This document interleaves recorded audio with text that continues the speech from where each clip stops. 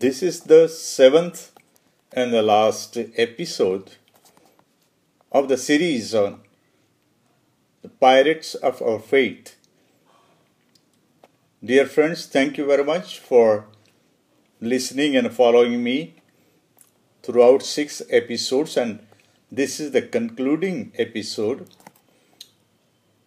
And we will consider what is the purpose of God behind testing our faith by sending false prophets, false teachers, the pirates, the bandits, looters of our faith, and the blessings that God has blessed with. Moses, the great man of God, writes in the book of Deuteronomy part of the warning as well as the encouragement to the people of God. In the chapter 13 of Deuteronomy, verse 3 and 4, he says, "You shall not listen to the words of that prophet or that dreamer of dreams, for the Lord your God is testing you, to know whether you love the Lord your God with all your heart and with all your soul. You shall walk after the Lord your God and fear him, keep his commandments and obey his voice, and you shall serve him and hold fast to him." The purpose of God for the people of God and the church of God is that none of us should miss the mark. None of us should fail to attain to the spiritual standards God hath set before us, so that our righteousness is established, so that we are conformed into the image of Lord Jesus Christ. And we are led day by day, moment by moment, by the Spirit of God towards the destination of the kingdom of God. So missing the mark or missing the standard is the same word that comes from HAMARTON, which means sin. It is not only an error, knowingly or unknowingly, but it is a trespass. We cross over the boundary which is limited, which is confined to ourselves or somebody else, and to offend or to err morally, then it is to miss the prize and the share of the prize that God was supposed to bless us with. So in order to test not our faith but our love to him, God helps us to do certain things so that we continue to attain to the standards that he has set before us. Now Moses says, we, the people of God, must love our God with all our heart. What does it mean to love God with all our heart? It simply means that we love our God with all our feelings. We love God with all our passions. We love our God with desires, ambitions, all that we are and we think about ourselves. And he also says in the next word, he says, not only with all your heart, but with your mind.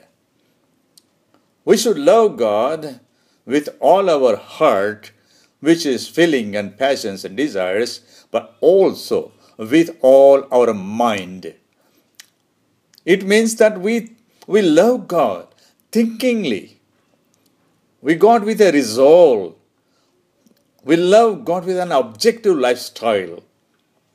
We educate ourselves how to love him best and best.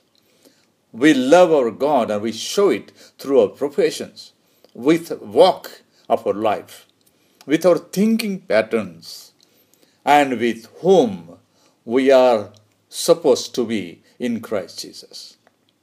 So to love God with all our heart and mind, then Moses goes on with the 6 small steps. How can we improve in our walk with the Lord to be safe from the pirates of our faith? First thing he says in the same verse is that we should walk after the Lord. Lord is the Lord Jehovah, the Yahweh, the Adonai, the master of all, the one who owns everything. We should learn to walk after the Lord. The word comes from the Hebrew word mahalak, which means to take a walk, to take a journey. In Greek, the same word is utilized. Poreumai means to travel, going onwards. Now, what it means to walk after God is, let us take a walk together with God. Let us journey with God. Let us keep going onwards with our God. Second thing in the walk is that we should walk with the steps of our father Abraham, by rules, by walking in rows like an army to conform to the virtue and the piety set before us. The word in Romans 4:12, walk is stoikes, means orderly walk. It's not a wayward walk. Walk in rows to conform to the lines that are set around us. The third word that is used in the New Testament is walk is arthopodeo. It also means to walk straight in course, walk uprightly, to be straight, rooted, footed, to go directly forward. The fourth word Paul uses in Corinthians, 2 Corinthians 6:16 is, he says about emperi pateo, which means God would be occupied among the persons. God chose to dwell in people. So our walk is meant to be occupied with God who made us his temple, so that we can walk with him as he walks amongst his people. And the fifth word Paul uses in letter to Galatians chapter 2 verse 14, the same arthopodeo, he means walking uprightly. He means according to the truth of the gospel. We, those who prove our love to God with all our heart and mind, must learn to walk after God with the truth of the gospel. What is sin? Not walking like this is sin. Second word Moses has said, fear him. The word fear in Hebrew is yarech, which also means a moral reverence. Be frightened of God's dreadfulness, the awesomeness, the fierceness, the almightiness of God, that he can do anything. He is not afraid of anybody or any power, any sin, any nation, any satanic forces and powers. God is omnipotent God. So we, or all creation, is supposed to be fearful. We must revere our God through Christ Jesus, who has saved our life. Third, he says, keep his commandments. The word command is tereo, which Strong uses, and it means to watch over, preserve, to observe, to give heed. Like an imprisonment, we are watched over by the guards. Keep his commandment is like a guard who watches over the prisoners. Means there is a discipline, there is a time, there is a confinement. We cannot get outside of it. We must not try to jump over it. That is keeping the commands. Fourth thing he says is obey his voice. And which means, Paul uses the word hupakoe, which means to become like slaves to the law, to righteousness. A slave being set free from the slavery, that means he is set free to righteousness. We are no more slaves to sin, but to the righteousness of God. And to serve him like his servants, diakoneo, to render any kind of service like worship, servicing, or ministries. And how do we serve that? As Paul says, God as his children. We are the children of God, and we should serve our God, our Lord, like child, like a son serves the father.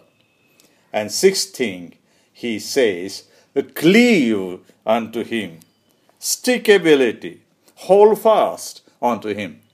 The Greek word is kalao, which means to joint together or glued together to become one piece. We have seen that carpenters or welders weld and join together different parts of the wood or metals, and they make it one out of two or many. Now, this is the way we should learn to grip the Lord firmly. Just like a carpenter uses glues to put wood and planks together into one. So we should hold on to our Lord like a child to the father or mother. And I am grateful to God for all those 7 episodes that I could share with you, and I could learn, and I learned to follow him. Be careful, my dear friends, that there are pirates, there are bandits waiting and watching for us in our journey of life, that they may not take us captive and lead us astray from the God our Lord, who loved us and who gave his only Son so that we could be saved from the eternal damnation of sin and its consequences. May the Lord bless you and continue to help you and protect you, and may God continue to encourage you. You can respond to us. You can continue to be subscribing Bond-Free series. I'm Reverend Gladwin Jaker from India. I bless you all over, those who are listening to this podcast.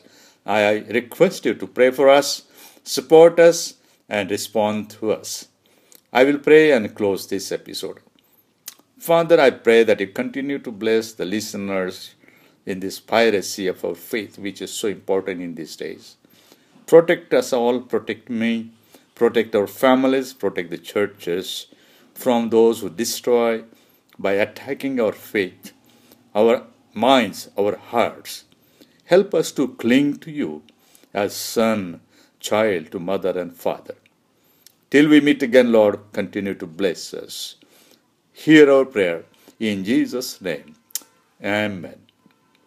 May God bless you, friends. Take care of yourself, and hope we meet again with different thoughts and different ideas.